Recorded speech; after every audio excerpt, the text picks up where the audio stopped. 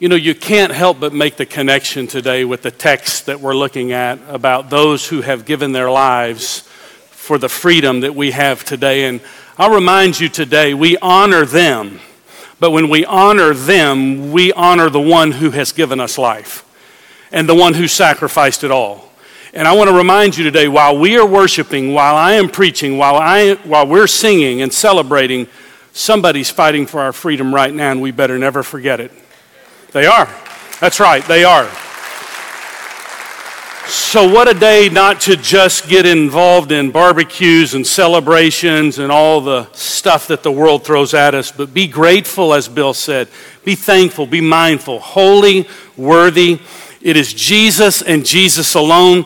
That sounds like a good title for the message, but I already gave them one. It's called Walk It Out and Light It Up today in Ephesians chapter 5. If you're a guest today, we're so glad you're here. We have many people that travel on this day, but we have other people that have families that travel to see them here at Sagemont.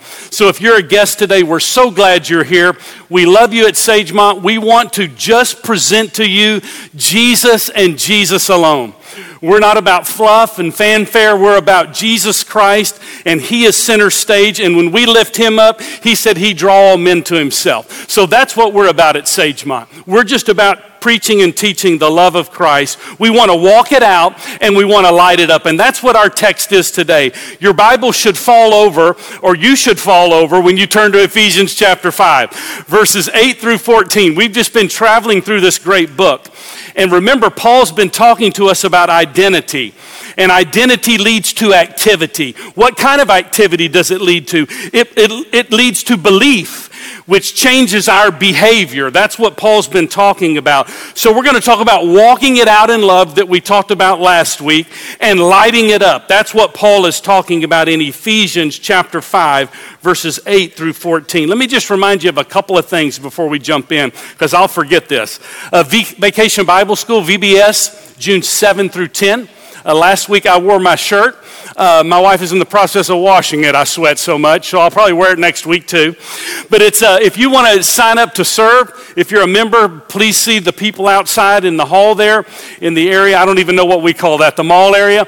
And then also, if you have a child or a grandchild that you want to be a part, you can go online. You can also register them today in the children's area. So that'll be a great thing. Second thing is, for those of you that have trusted Christ as your Savior, we have baptism at the cross on June 2nd. That's next weekend at about 7:30. It's in your bulletin.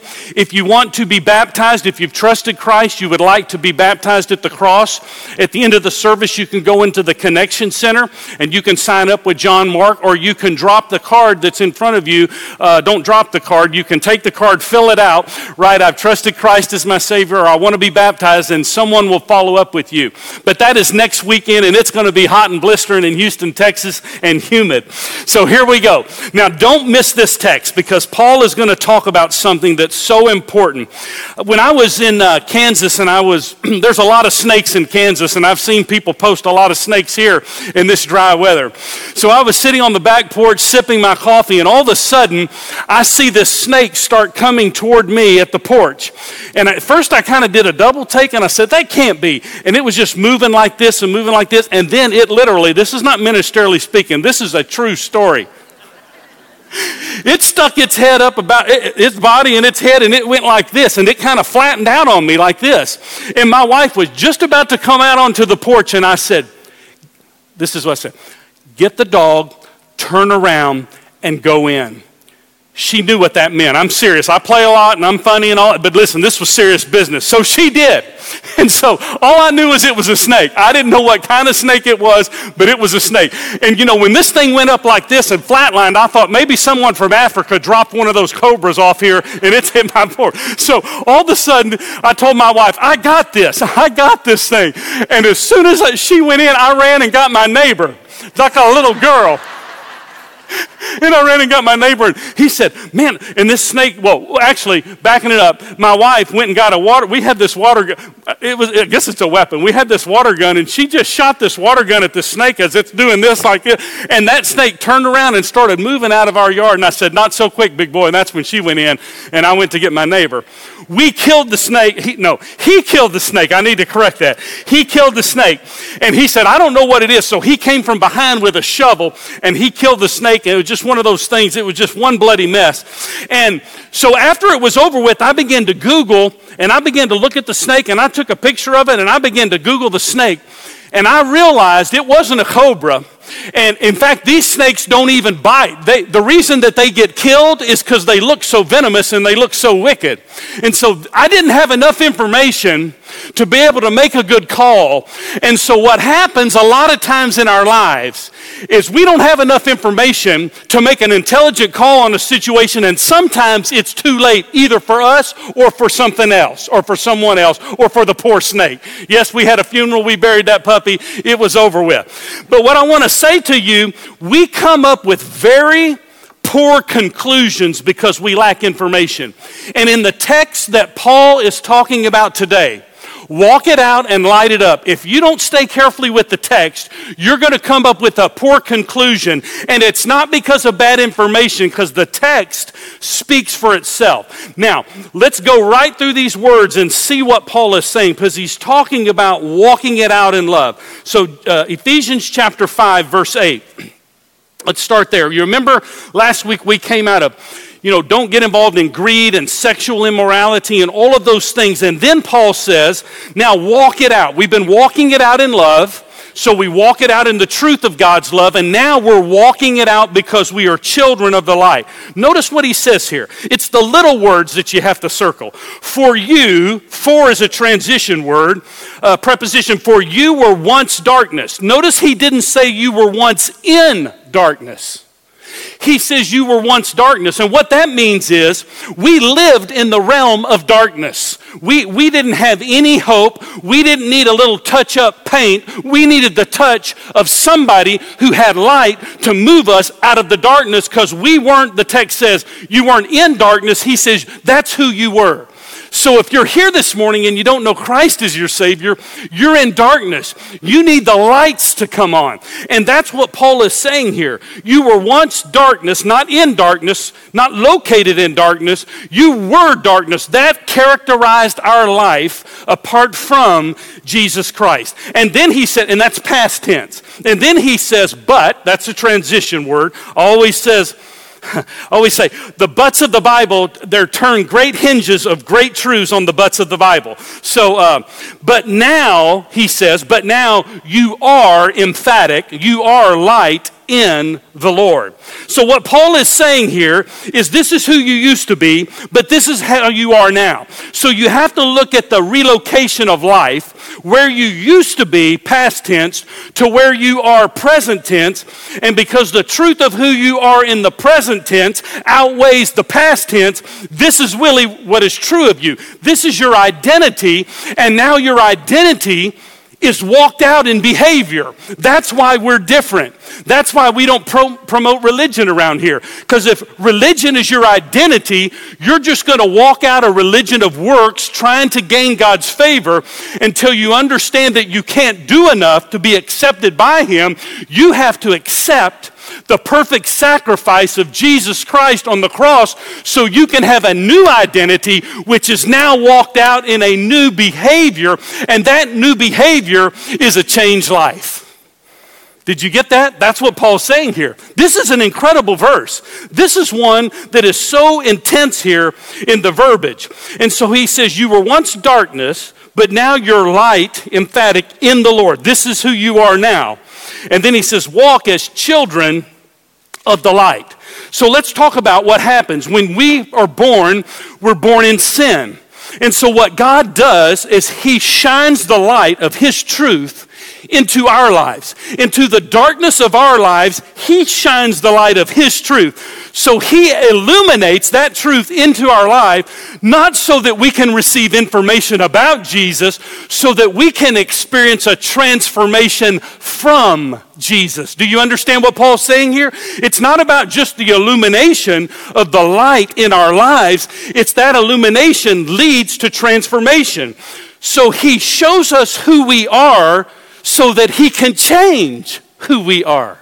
See, if you're here this morning and Jesus is going to show you who you are, and if you've never been transformed by his grace, he wants to show you who you are so you can come to the end of yourself so that he can change who you are and you can receive the free gift of salvation that can only come in him, so that therefore you can walk as a child of the light. That's what Paul is saying here. There was a story about a man in India. He had trained this covey of quail. He went to a market, and he was going to sell this covey of quail. And he had trained this covey of quail. Each of the quail, he had tied a little string to their back legs. And so he had put a stake in the ground and a ring that had these quail on it with the strings all around it. And so he trained these quail to walk in a circle. And so he brought these quail that walked in a circle to the market. And when he brought the quail to the market, his intention was to sell the quail. So he made a deal. The gentleman that bought the quail said, cut the string. I want them to go free now. So he cut the string on the quail, and the quail flew about 20 feet from where he sold the quail.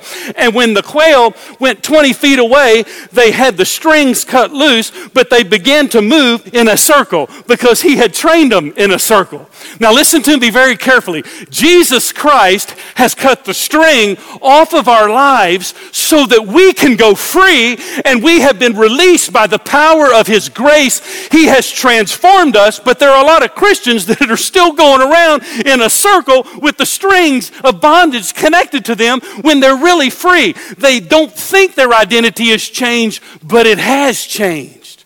See what Paul's saying?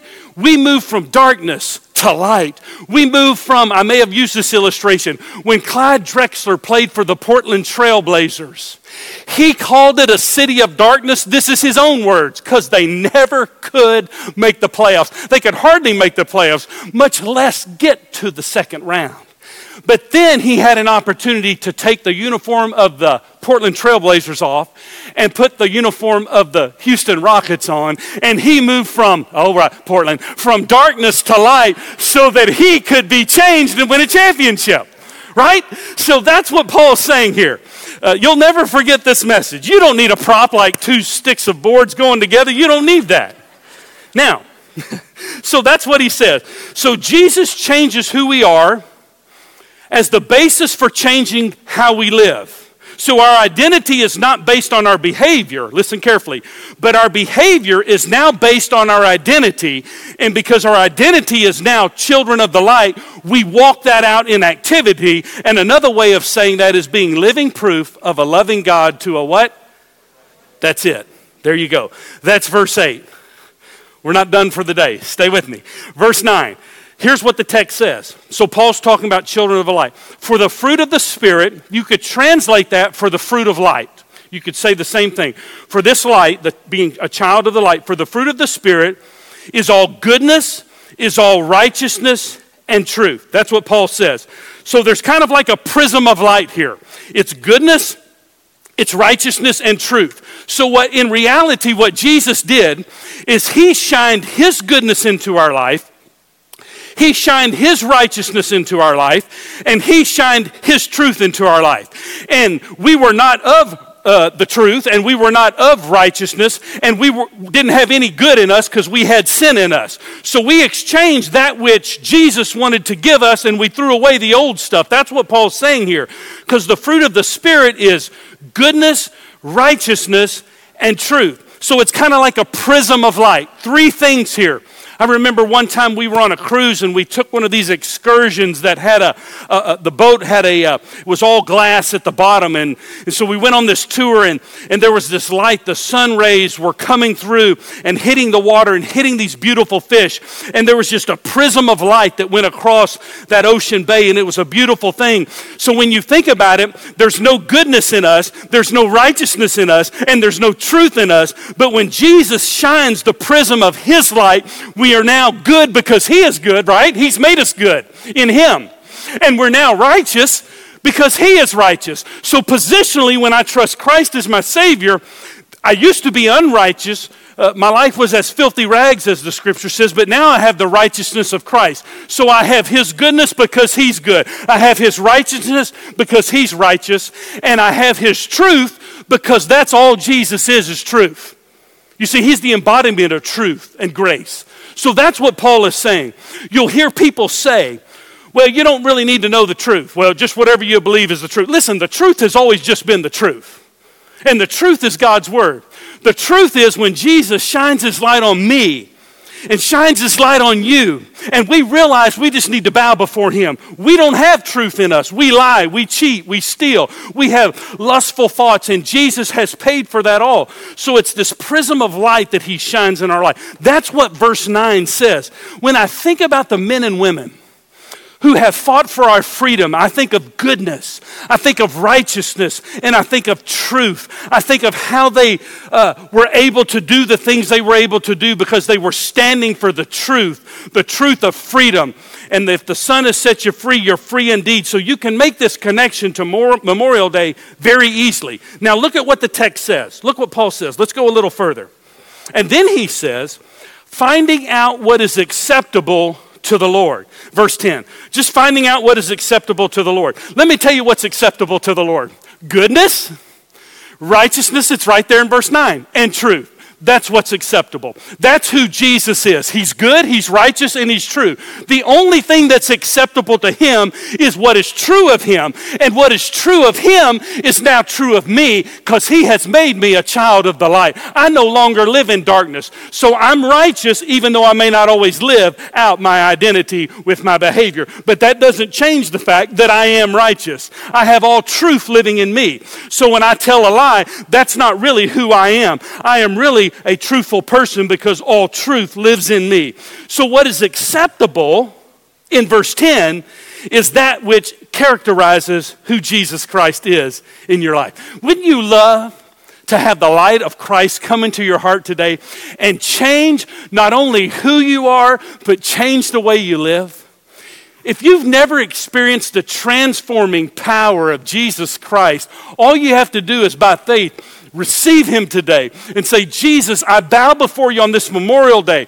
I hear about the men and women who have sacrificed, but you have turned the light bulb on for me today to know that you have sacrificed your life for me. And I want to know what forgiveness, I want to know what cleansing is. It's in Jesus Christ. Paul's been telling us that through the whole book. Now here's what he says. Because you are light, here's what he says, and have no fellowship with the unfruitful works of darkness, but rather expose them. Notice what he says here, and notice what he doesn't say here. He doesn't say expose the people, because a lot of Christians get mad and angry and they carry placards and they beat people over the head and they're beating the people up over a message that's actually true and right. Paul says, don't expose the people. What you expose is the works of the people that are unfruitful. That's what you expose. Because we love people because Christ loves us. So we speak the truth, but he says, have no fellowship with the works, not with the people. We have to reach people by being with people. So if you're never with any sinners, how are you going to reach sinners? How are you going to be a child of the light? No, it says abstain from being a part of their works. But it's not the people that are the problem, it's the activity. The people's problem is their heart is wrong. And so do you remember Westboro Baptist Church? They used to protest everything back in the day. And whatever it is they did, that's fine for them. But it actually wasn't fine. It wasn't good. But what they were saying was, we are so adamant about this, and they were attacking people. Listen, we never attack people, but we speak the truth in love, and we expose the darkness and the unfruitful works of men. Now, you don't have to ask me where I stand on abortion, because we're a church that's not going to tell you everything that we're against. We believe that if we tell you what we're for, you'll know what we're against. A lot of people, we're against this, and boy, I tell you what, we're against that, and let's go protest this. Listen, we're for this book and everything in this book that is God's word. And so we stand for life. We stand for the authority of Scripture. We believe every single word in this book. We don't hesitate in saying that we believe the authority is the Scripture. It's not in me, it's the Scripture. If I don't teach you the Scripture, then you can get rid of me, because you need to go with God's word. If you listen or give any money to anybody on TV that doesn't speak the truth of God's word, you're wasting your money and your time. Because God's word is true. It's God's word. It's not man's word that has the authority, it's God's word. And Paul says we expose that. Now, the word expose means to make visible. Let me see if I can explain it like this. When I was a student pastor here, there were some campers that got lost at Brownwood, Texas. This goes way back to Buddy Fortenberry. Listen, camp was, it was like $50 for the week. We had a rat pack group. Man, we slept on the floor. We navigated through snakes. It was all kinds of things. But what happened is some campers decided to sneak out of the dorm at night. And we had this golf cart. Buddy had this golf cart. And we had golf cart lights on the golf cart. So we hear these kids running into, it's kind of a fence line. And there's cactus, and we know what's fixing to happen. God bless the little campers when they decide to do their own thing, the sinful little rats. That's what they do. And so I thought, what we're going to do is we're going to take the spotlight. We had the big old spotlight, the one that you buy at Academy, big old spotlight, and we flipped that spotlight on after we heard the voices. And sure enough, those kids ran into the cactus, and that light exposed the darkness, the sinful little rats. They did. And they, we sent them home. I don't remember what all we did. But that's the idea of exposing. So when you shine the light, Paul says you shine the light on the activities that people are doing that are sinful. But you love the people. And so the idea was in verse 11, Paul says, and have no fellowship with unfruitful works of darkness, but rather expose them. The light will shine on sinful people around us. The reason that we want our light to shine on sinful people around us is because Jesus can show them that they're not truthful and they're not righteous and they're not good. So as he shines the light in us and through us, it touches them and it gives them a need for a Savior. It shows them that they can't get there by themselves either. They need Jesus in their life. So when we shine the light, we're kind of being a conduit of his grace and his mercy. And as we're unpacking the unfruitful works here, God is saying, hey, listen, what you really need to do is bow before me. Your neighbor, your friend needs to bow before me. So that's the idea of exposing. That's what he says here in the text. So, people are trapped in sin, and he says, expose them. Then look at verse 12. For it is shameful. For it is shameful, the text says. By the way, pretty soon, I'm just going to have a towel that just lays right here, because this thing just gets wringing wet.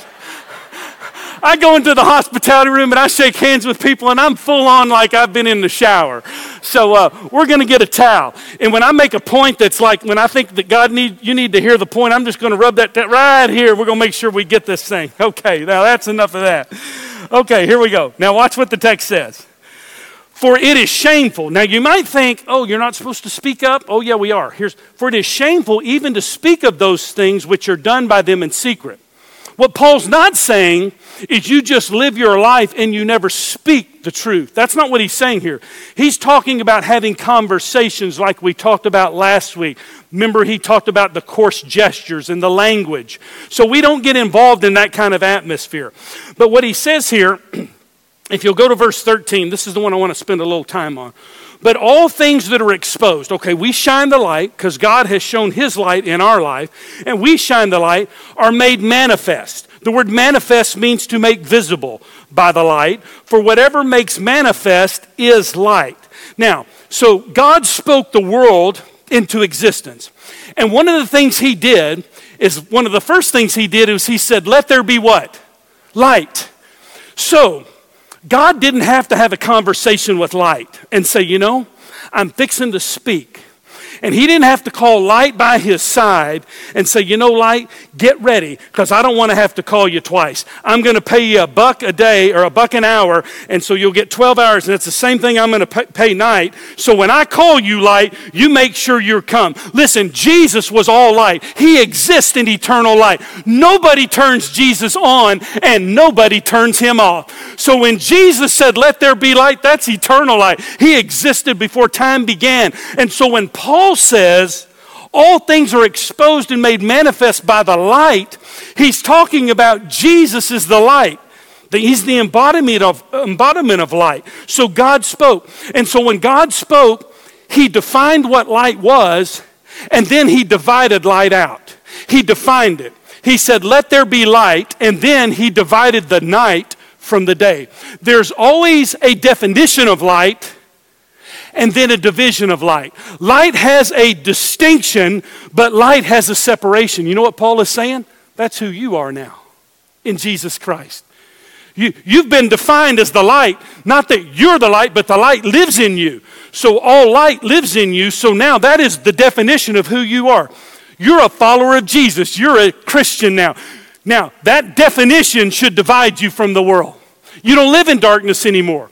You don't act like them anymore.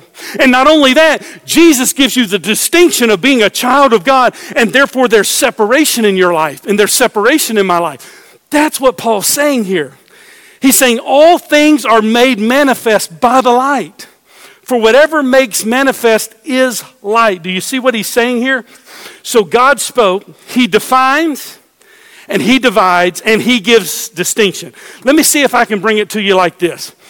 Satan's hand is just a hand. So when you were born in sin, and you were born in darkness. And so you were over here, and Satan's hand is just a hand. However, you were born with your hand in Satan's hand. God over here has a big hand.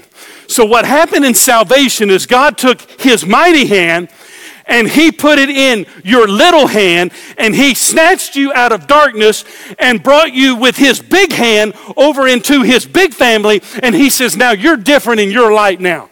Now, not only did he snatch us out of the devil's hand by grace through faith when we trusted him, but he has blessed us beyond measure by putting us in this new family, because now my definition and my design is to do the will of God. I am a child of the light. I have been made manifest by the light, for whatever makes manifest, verse 13, is light. That's what Paul is saying here.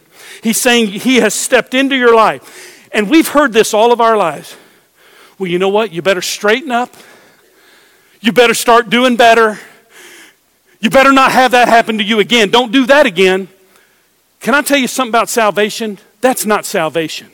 Salvation is not cleaning up your life, not getting your act together, not trying to clean yourself up and clean your mess up. You just bow before him, mess and all, and God says, perfect people don't need me, but people who are broken, they understand that I can bless a mess. So what God does through Jesus Christ is he takes the chains off of our sin and our life of bondage, and he sets us free where the string has been cut from the covey of quail so that we can be all that God wants us to be. We are a church that is about Jesus, and that's just that simple. You say, give me something else. I can't. It's him plus nothing equals everything. That's who it is. So, by the way, if you want to trust him today, this would be a great day on Memorial Day. Not only have men and women fought for your freedom, but the Son of God paid the ultimate price so that you could have your sins forgiven today. Let me come to the end of this. So here's what Paul says. Verse 14. Here's what he says. Therefore, he says, awake, you sleep, arise from the dead, and Christ will give you light. Look at the text. Awake, you sleep. Who needs awakening? Those who are dead. Those who are dead in their trespasses and sins.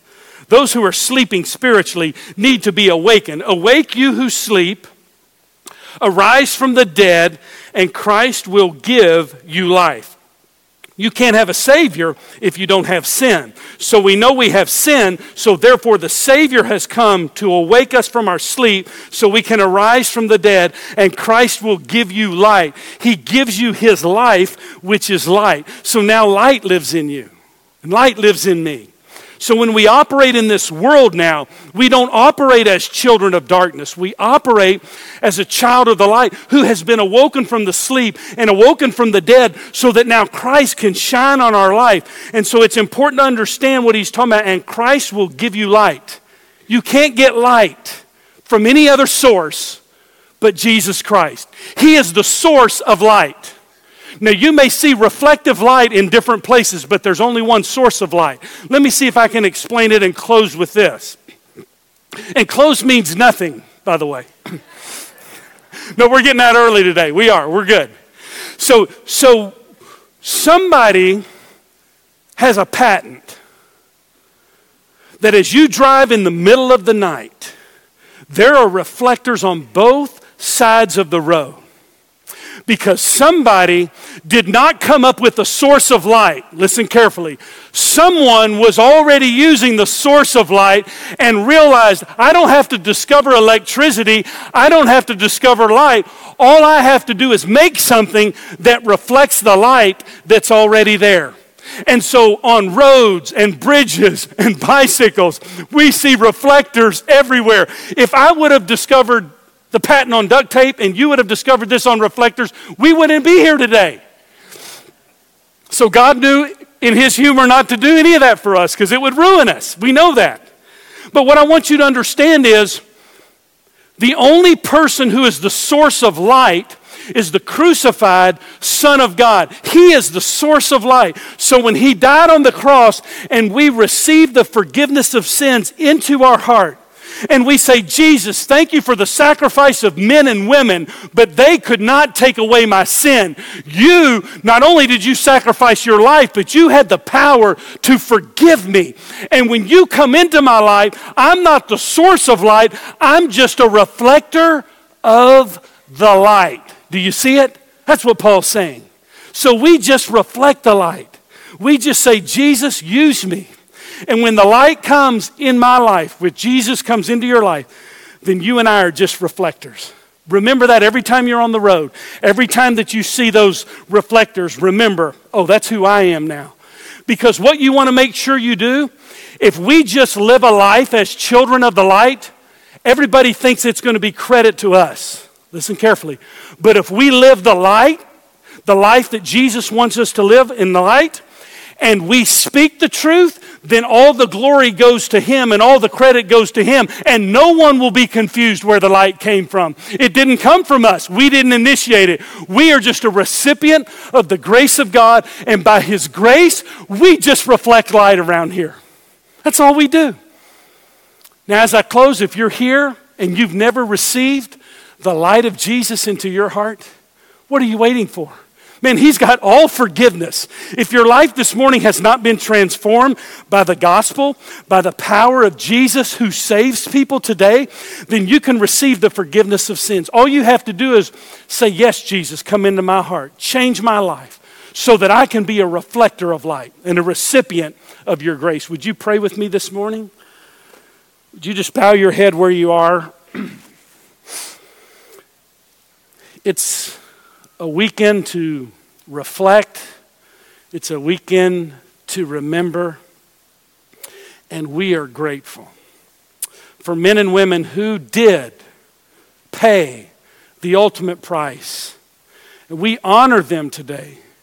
We thank you for their sacrifice.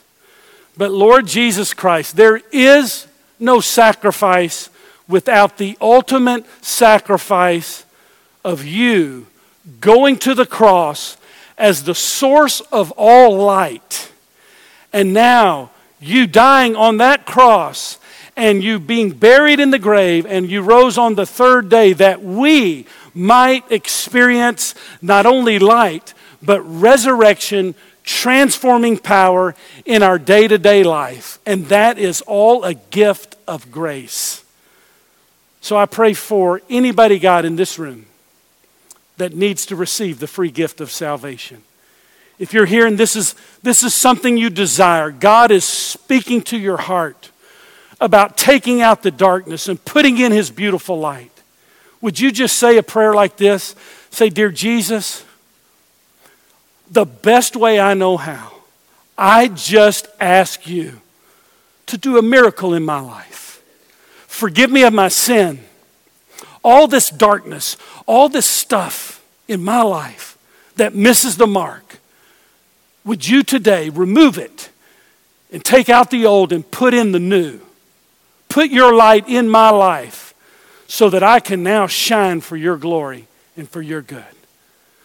Father, I pray that you would take this message and you would help us to continue to walk it out and light it up.